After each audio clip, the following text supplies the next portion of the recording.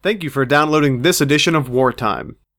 Remember, as always, Wartime is fully supported by contributions from listeners like you. For more information, please visit wartimepodcast.com. I hope you enjoy the program.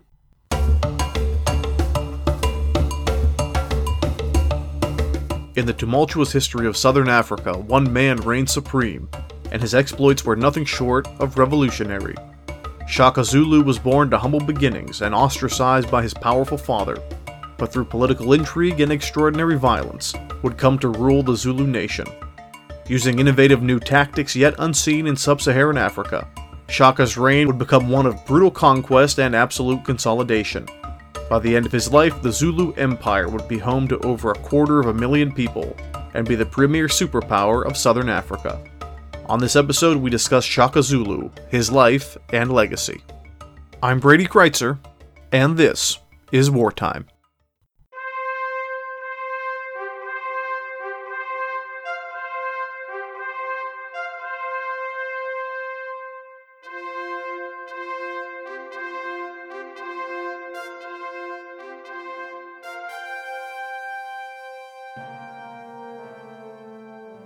Hello, ladies and gentlemen, and welcome to another edition of Wartime. I'm your host, Brady Kreitzer. On Season 4 of the series, we're discussing Game Changers, who they are, what they did, and why they still matter. As always, remember, history is best when it's shared, and you can follow me on Twitter at Brady Kreitzer, on my author's website, BradyKreitzer.com, on our new Facebook page, Facebook.com/BradyJKreitzer, and of course your home for everything wartime on the web, wartimepodcast.com. On today's episode, we're moving into a new realm of history, one that is grossly understudied and that needs a great deal of context. I'm talking about the history of the continent of Africa. Our focus today, and this comes from loyal listener John Shaw, so thank you John for the recommendation, is going to be on Shaka of the Zulu, one of the most revered and feared warriors in the history of South Africa. Now, when you deal with African history, I think there's a few things we have to lay out. And it may take us away from the, again, biographical sketch of Shaka himself, but I think it's important we clarify this.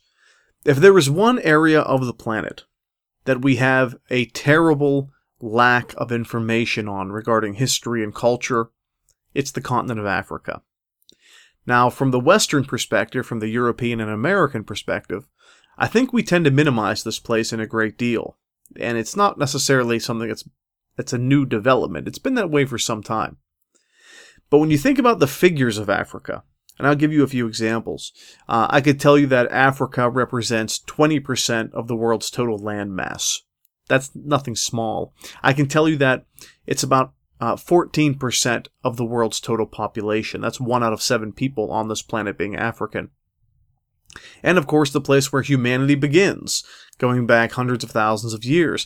Considering all of that, considering that it's host of thousands of languages, hundreds of religions, a multitude, almost countless amounts of ethnic groups, considering all of that, the fact that we know very little about African history should be very disturbing. And fortunately for us, as history as a discipline develops, our understanding of this continent and its subregions grow as well. What do I mean? Well, if you're going into history as a profession, and you really want to have a job someday, I think that's pretty important. You could go into, say, the American Civil War, which I think something like 80% of historians do, and be on the poverty line.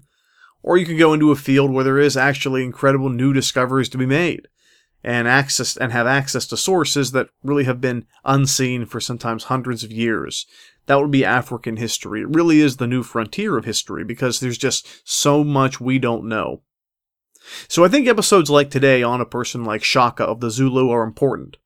And I was excited when I got the recommendation from our listener John to maybe throw this in. So with that in mind, there's a few things we need to lay out as far as groundwork before we can really talk about who Shaka is and why he's so important. We're going to focus our discussion in what today is the nation of South Africa. South Africa is a very big place. One of the things you have to understand about the African continent is that it is much bigger than anything you really probably have experienced before. I mean, the entire continent could fit all of the United States, Canada, England, France, Germany, really all of Europe, huge parts of the Middle East and China inside of it with plenty of room to spare. You're dealing with massive spans of territory when you're talking about African history. And it's important that we don't marginalize that. We have to keep the vast scope of the geography in mind when we talk about it. I mean, think of it this way. I always like to do an exercise with my students when we discuss African history. And one of the things I ask them, I show them a quick map of modern Africa. I ask them how many nations make up Africa. And the answers I get are always hilarious and always wrong. Some people say, well, I think Africa's 2 countries, North Africa and South Africa. Talk about making your skin crawl. But other people say maybe 30 countries, maybe 50. The reality is Africa today holds 63 nations and territories. And that number is always changing because of politics we tend to miss.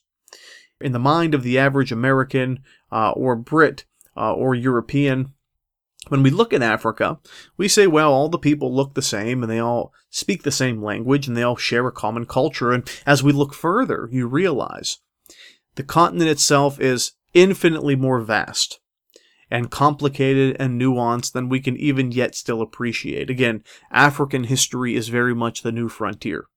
And it's why an episode like this is so important. But today's episode is going to focus primarily on South Africa, what is today South Africa.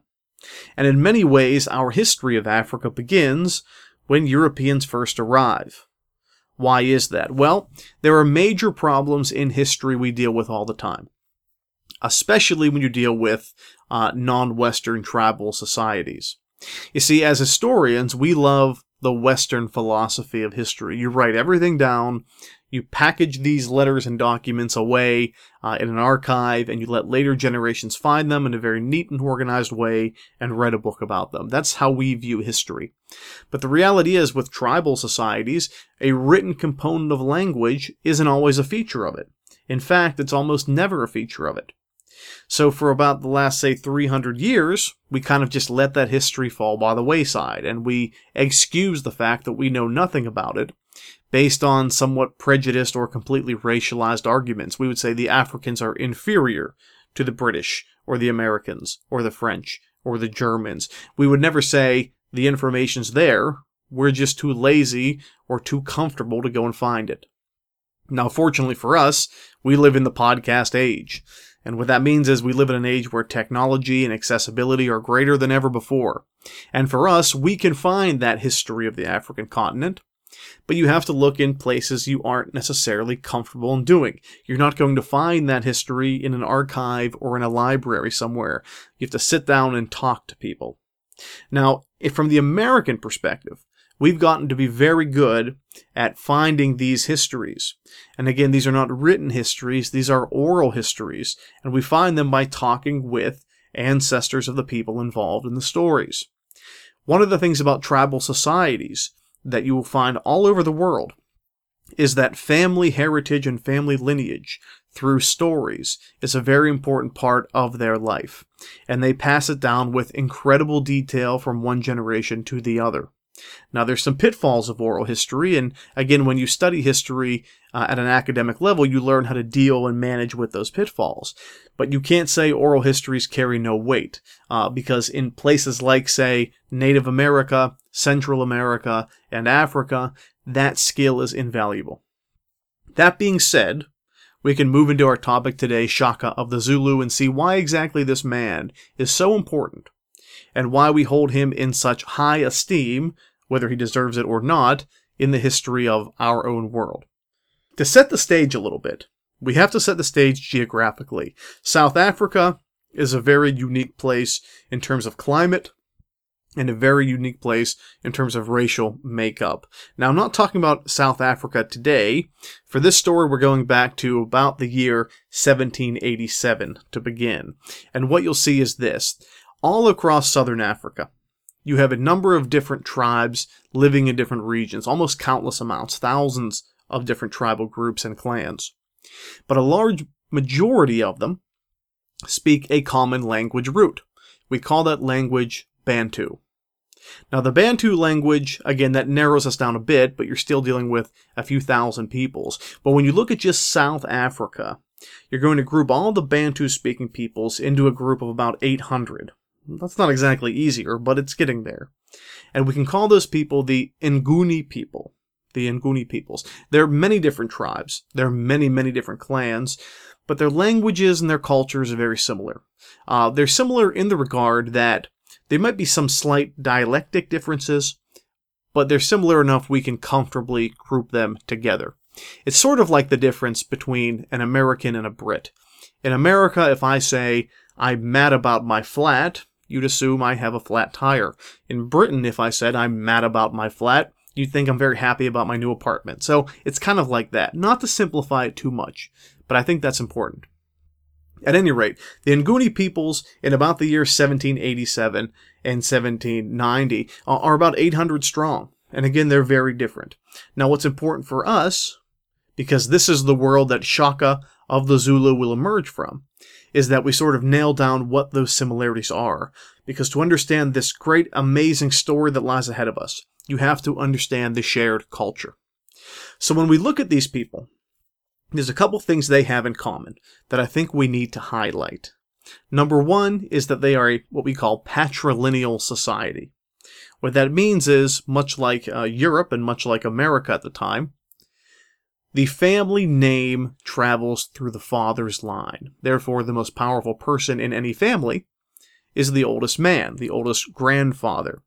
Many tribal societies have it reversed. The most powerful person is the oldest mother, but again, different cultures, different customs. If you look at the villages of the Nguni, if you look at how they live, one of the things you'll see is that they're all built and constructed in a very similar way. Typically, a village will have several houses. The one in the furthest back of the village will be the oldest male, or the dominant male of the family, say the husband. They do have many wives, they are polygamous, and each wife would have her own small house as well. And then stemming from that again, head of the family's home, you'll have many other homes branching out in a circular pattern that sort of delineate one family settlement. Now, the one thing that the Nguni all have in common, in this case specifically the Zulu, a designation of the Nguni, a Bantu-speaking people, in the middle of their village they'll have a large cattle wrangling circle. It's a circular fence, and the cows live in the middle. Now, cattle may be the most important component of the way of life of these people and the sustainability of these people over a period of thousands of years. But cattle are really sacred to these people. It's everything to them. They're masterful herders. Cattle can serve as currency as well as property. That's very important to understanding this sort of unified way of life. But I think that gives us a very good picture of what we're dealing with. If you want to be specific on a map, the area we're looking at is called KwaZulu-Natal. Now, KwaZulu-Natal is on a map of South Africa on the far east. It's a small region that's pinned between the Indian Ocean in the east and the Drakensberg Mountains in the west. So again, it's a very small place hemmed in by geography with very limited resources. So it's a highly competitive world. If you've seen the landscape of KwaZulu-Natal in eastern South Africa, it's a really sort of spectacular place, a wonderful place, I think, for herding and sustaining a society. It does have deep, craggy cliffs that lead to rivers, but for the most part, and mountains, of course, you have these beautiful rolling green hills. So for a pastoral society, again, a wonderful place. And because of that, they have a system in KwaZulu-Natal that works very well. The Nguni aren't necessarily at each other's throats all the time when you're looking in the grand scope of history. They have a system that works well. It's a system that maintains balance and sustainability. The question becomes for us, where does everything go wrong? At least as far as keeping that way of life alive. Well, it goes wrong with the arrival of white people, specifically the Dutch and the British. The Dutch will be the first Europeans in South Africa in about the 1500s. They're going to establish a city, they'll call it Cape Town. The British will take that over not long after them. And again, with an important focus on geography, this is occurring in the western half of South Africa. So we aren't necessarily so concerned with them. What we are concerned with, again, is the region of KwaZulu-Natal, in the eastern side of South Africa, and there will be another European country there colonizing as well. They'll be the Portuguese, and they'll establish themselves at a place called Delagoa Bay. So here's a pattern we've seen before, and when you study empire like I do, you see it everywhere all the time. The Portuguese will arrive in this case, really any colonizer, and they'll set up a trading post. Delagoa Bay is the example here. That instantly transforms the homeostasis, you can say, of the region in which they emerge. Because again, remember, the Nguni had a system that worked really well for them. For hundreds of years, they farmed, they herded their cattle, the system worked well. But when the Europeans introduced themselves into that culture, and again, I'm not assigning blame here in any way, it's just something that happens with empires, they instantly upset that balance by introducing new factors and considerations into everyday life for the native peoples involved. So suddenly, having access to Delagoa Bay for the people like, for example, our focus, the Zulu, become extraordinarily important. When you go to Delagoa Bay, you trade with the Europeans. You give them things that you have that are only specifically found where you live. Trade goods they desire, like, for example, cattle or other exotic items. In exchange, they'll give you things you don't have. Precious, for example, very sort of practical metals, brass, things like that. And that becomes an economy of its own. With that new economic consideration, the old rules that have governed your region for a very long time no longer apply.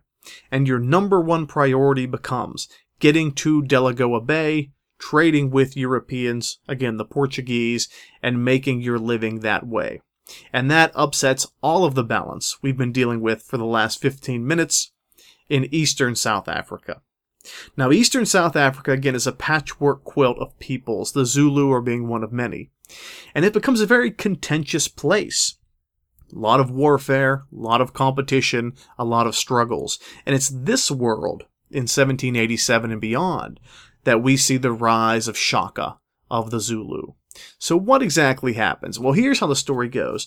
I will admit very frankly, it's a frustrating study in the history of Africa. There's no doubt that Shaka is one of the most important people that we've discovered yet in African history. He's a big name among many big names. But we know relatively little about his early life, and the reason is because of the pitfalls we've talked about. You have a lot of stories, you have a lot of oral tradition, but you don't necessarily have anything you are 100% comfortable with. And again, it's why a lot of people don't go into the field.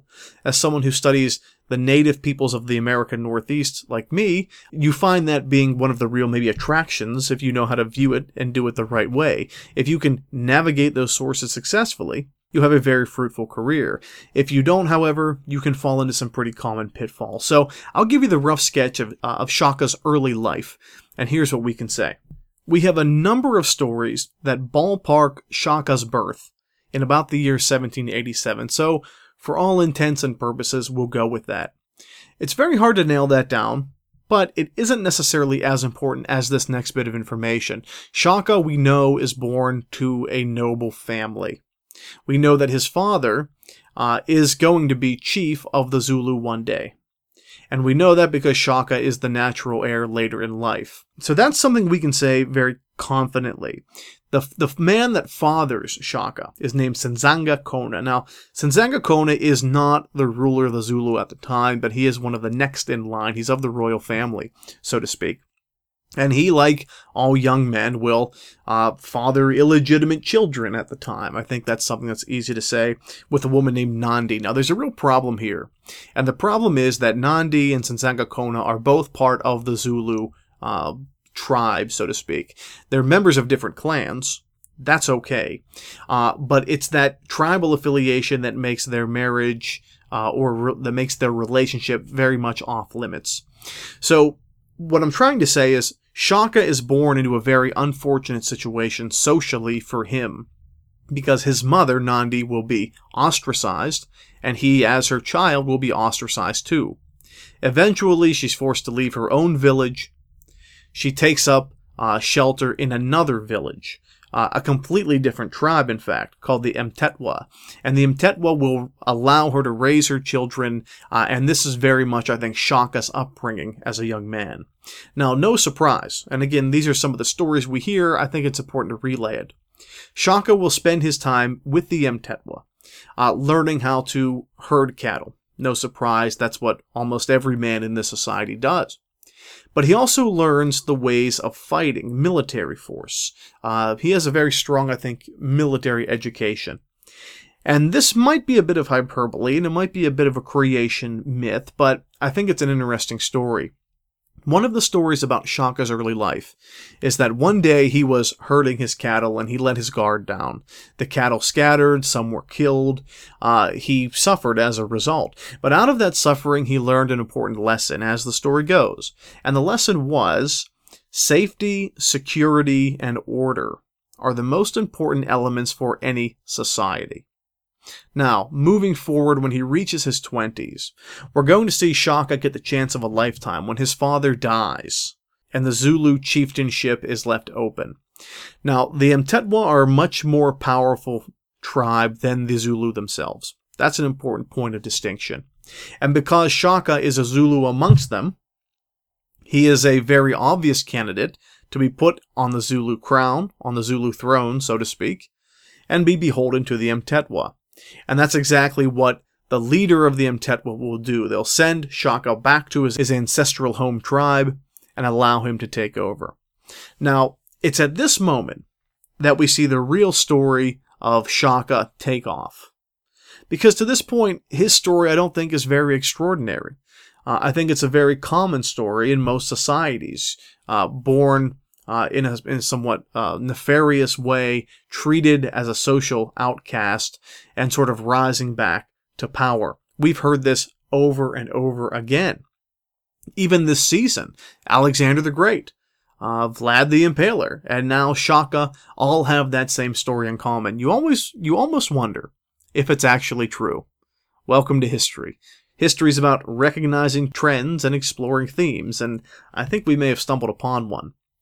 But at any rate, whenever Shaka takes over the Zulu, he has major plans for his tribe. Number one is to establish the law and order that we've discussed so far already in this podcast. And again, from the lesson he learned from his failures raising cattle. This is going to be very important. And again, creation myths will go a long way in terms of filling the gaps that we love to have as historians that we just aren't going to. Now, whenever Shaka takes over, and again, not something unusual, he doesn't just gain this seat of power by birth. I mean, remember, he's put in place by a larger outside political entity. In this case, it's the Mtetwa. But he's put there, and he's given an opportunity at reform, and he does so in amazing and stellar fashion. What does he do? Remember the hallmarks of this Nguni society, these many different peoples, this patchwork quilt of peoples bound together by geography between the Indian Ocean and the Drakensberg Mountains. They live in a very specific way. It's a very competitive way now with the induction of European trade. Warfare becomes a way of life. And it's important you understand what warfare looks like between these peoples to understand how Shaka rises to power so quickly and transforms the Zulu into one of the premier African, not kingdoms, but empires of its age.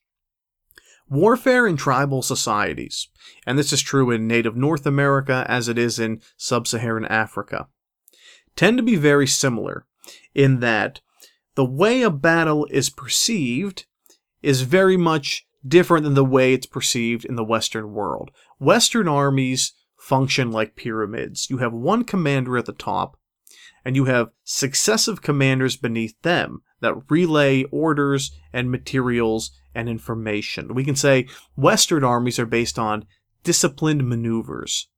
But tribal armies, and this is true in KwaZulu-Natal as it is in the Ohio country in colonial America, believe it or not, roughly at the same time, tribal societies don't view it that way. They don't view soldiers as cogs in a larger machine. They view soldiers as individuals fighting for individual glories. And this is an entirely different perception of what a Western army should be, and as we'll see, it's why Western armies tend to falter so badly against these tribal enemies that they'll make during their process of colonization. So let's explore that a little more. From the Zulu perspective, before Shaka, if there is a battle, you represent your family, you represent your clan, you fight as a group, there's no doubt. But there's no real structure to it. I mean, it's not mad chaos, but you function on your own. You don't wait for orders once the battle begins. Whereas opposed to, say, the army of France or the army of Britain, soldiers really don't do anything unless they're told to. And the chain of command is, again, sort of inefficient when it comes time to fight, but in the grand scheme of things, it will always find success. Whenever these different Nguni tribal peoples battle one another during this competition for European trade, battles tend to be very unique. They all fight with shields made of oxhide, and they all fight with very long, and I mean 6 to 7 foot long spears. Battles tend not to be very bloody. They tend to be more ceremonial in that regard. There's a lot of chanting, there's a lot of dancing, there's some exchanging of violence, some blows thrown. And normally, the battle ends before there's too much damage done. Again, in a tribal society, if you don't have to waste your soldiers frivolously, you don't. And that was true to native culture in America as well. But whenever Shaka takes over as the chief of the Zulu, he realizes that many of these battles are completely foolish at worst, inefficient at best.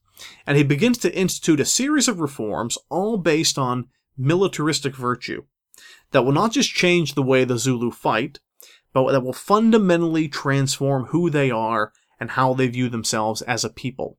And this, when applied the right way, will fundamentally transform most of South Africa. So what do I mean exactly?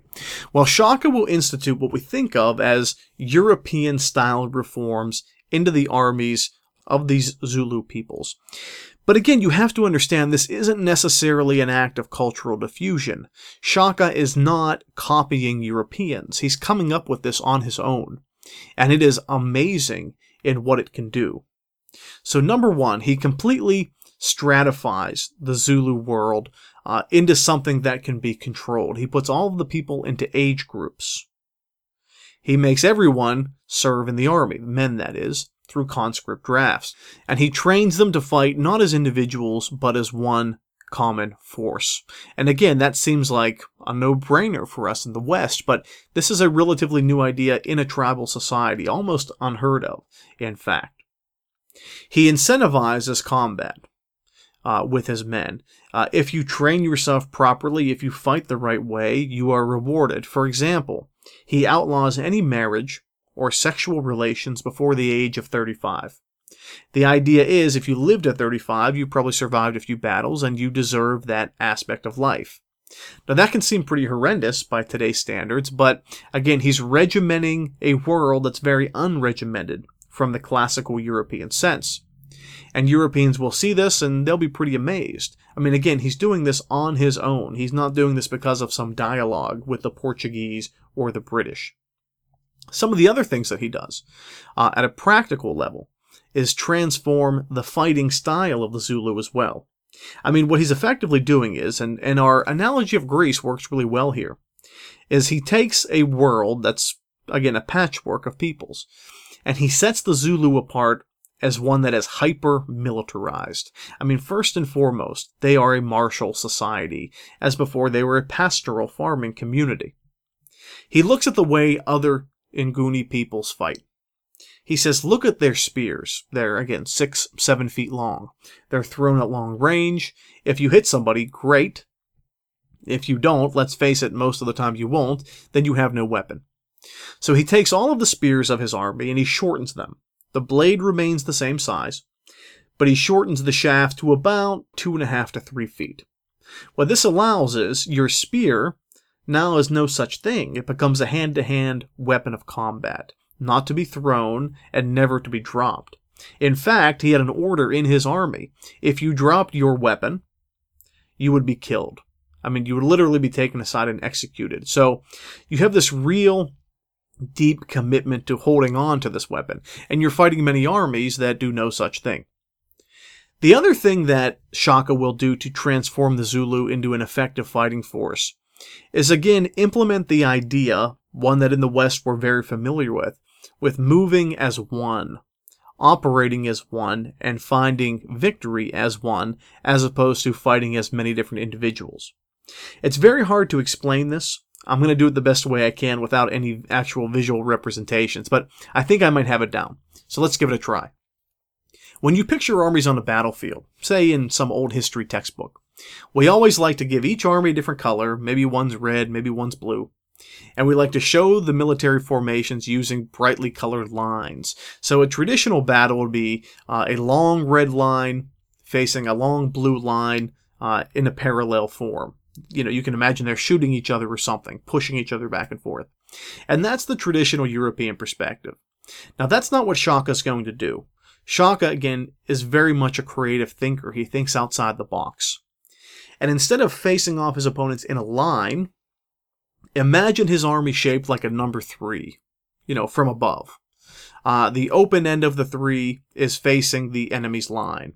So where the center of the 3 is, that sharp point, is the center of the enemy's line as well. This will be a formation that Shaka will call, and what the people, the Zulu themselves, will fight in, is something called the Horn of the Bull. And here's the idea. Your strike point, your primary point of impact, is not a whole line where it's evenly spread, but it's just the center, again, the point of the 3, right in the middle. You put your strongest soldiers there. They always, again, believe that cattle is sacred, the bull is sacred. So they actually call this center point the chest. And that's what they're referring to. The chest is your best fighters, your biggest fighters, your most effective hand-to-hand warriors. At the initial clash, that point, the center of the 3, is where most of the damage is inflicted to the enemy. And again, remember, the enemy is not fighting in a traditional European way. They tend to fight in a scattered way as individuals. After that initial contact is made, the outer edges, left and right, the flanks of that number 3 shape, begin to close in around the opponent, almost like a Venus flytrap closing its mouth around its prey. And before long, even though you attacked in a parallel formation, the Zulu have entirely encapsulated their enemies. And from then on, it's total decimation. That's what we're going to see. And again, this really begins Zulu's takeover in about the year 1820. So it's pretty incredible as far as that goes. Again, very innovative stuff. And the amount of damage that he's going to create as a result of this is nothing short of staggering. Just to give you some idea, the Zulu themselves begin with about 2,500 people.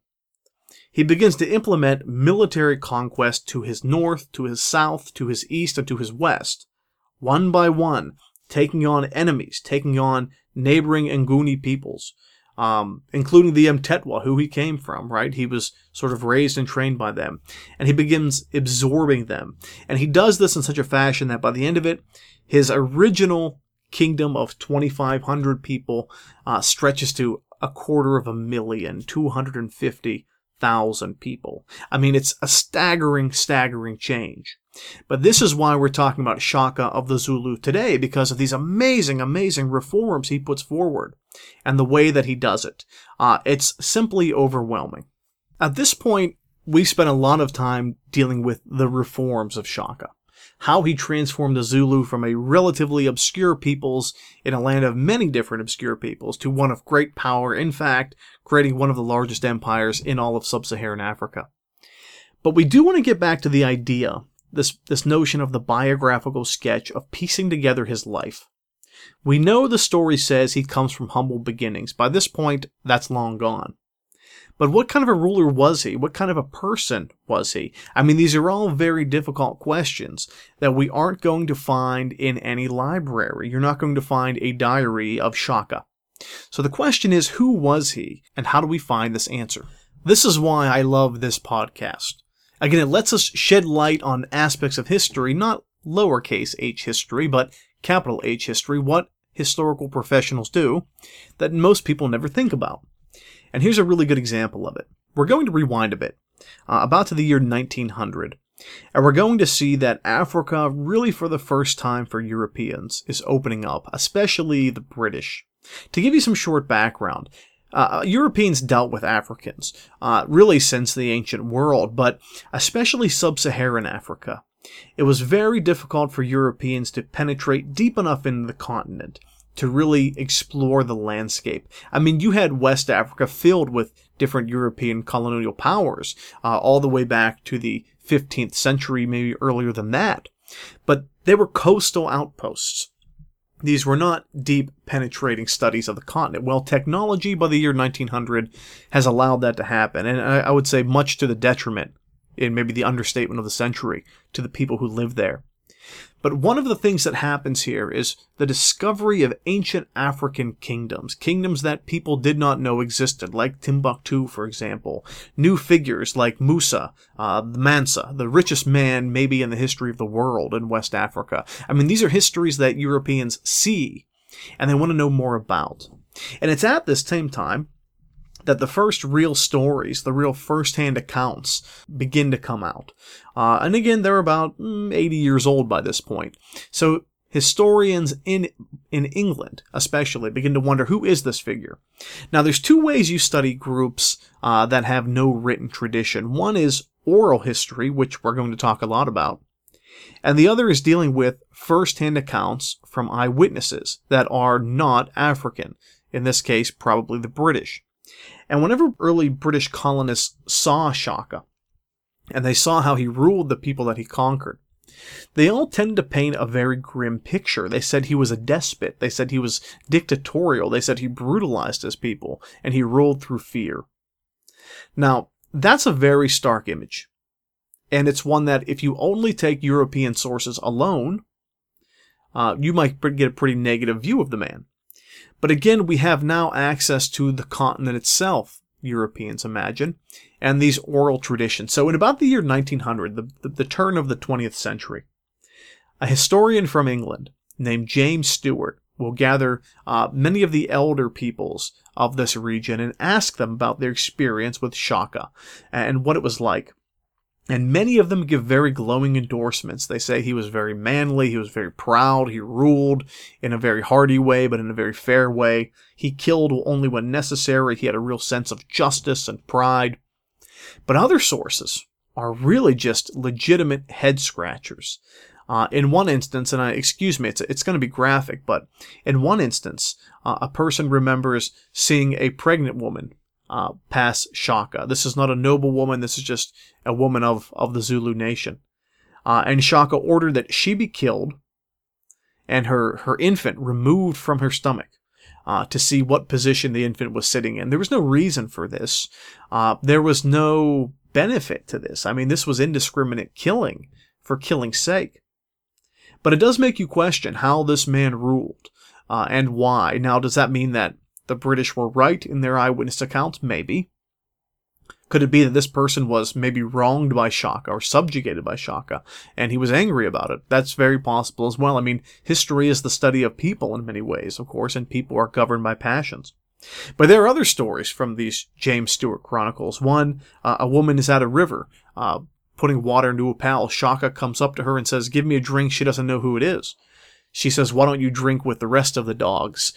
He has her executed as well. So you do have these very troubling issues with a person like Shaka. And again, it's not necessarily a problem unless you don't know what you're seeing. As historians, we don't have to say we don't know much about Shaka, it's a problem, we shouldn't even study him. What we do have to say is, in our analysis, we don't have the whole story. We have mostly oral traditions, and they can be true and they can be untrue. Bias is a part of every story. Again, it's not that you don't have the materials, you just might not have the material you're comfortable with. But at any rate, it's one of the interesting ways we can think about this man and what he's able to achieve and able to accomplish. These James Stewart Chronicles are incredible. Absolutely incredible.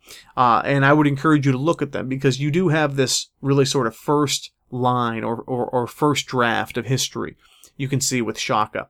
But at the end of Shaka's life, and he doesn't live to be very long, you begin to see he's really done something pretty amazing and pretty dynamic and pretty special. He's made an empire of 250,000 people.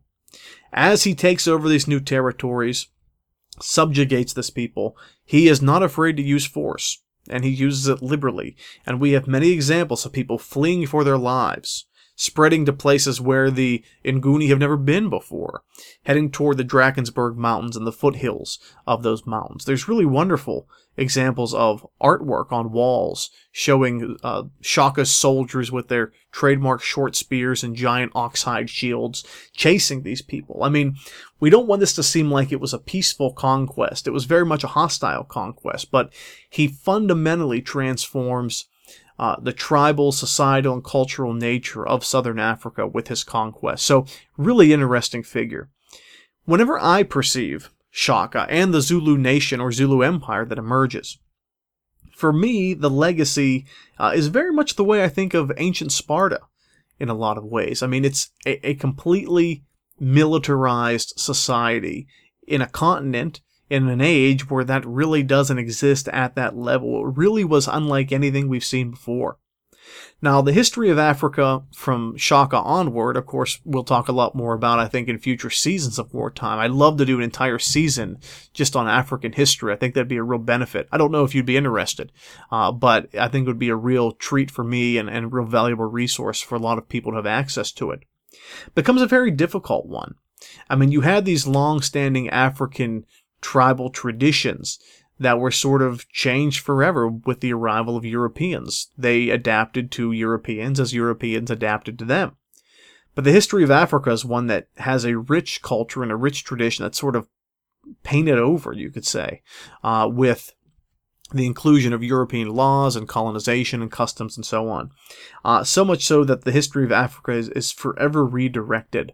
And South Africa especially, all the way to Nelson Mandela. In modern day, you have the struggle between colonists, original colonists, so to speak, and the people who have lived there for generations. Shaka of the Zulu becomes a resistance figure for many of these people. Shaka himself will actually be assassinated by his own men. Very much a Julius Caesar type of ending, we could say. And an unceremonious one for a person who did so much, who achieved so much. But again, you have to wonder, how did he actually treat his people? I mean, I'm sure a lot of people are probably celebrating upon his death. But he becomes a resistance figure. And if you travel through South Africa today, you will see statues of Shaka. You will see movies about Shaka. There was actually an album all about Shaka. It was made of popular music. I mean, this is a major, major figure. And it's one that, again, we don't fully understand and don't fully comprehend. Now, who's to say in 10 or 15 or 20 years we may know a lot more about him based on discovery of new sources or new creative ways of approaching the subject. I mean, that's one of the beautiful things about history is as time goes on further and we get further from the man himself, we may actually learn more. But Southern Africa will be indelibly changed as a result of Shaka's life and policies. And I think that's one of the most important things. Again, like most of the people we're going to see in this season, who he becomes after his death is far more vast and comprehensive than probably who he was in life. But that sort of goes with the territory. As always, Facebook.com/Brady J. Kreitzer. Jump on board. Let us know what you want to discuss. You call the shots this season. Thank you to John Shaw for the recommendation of Shaka. And thank you for listening. I'm Brady Kreitzer, and this is Wartime.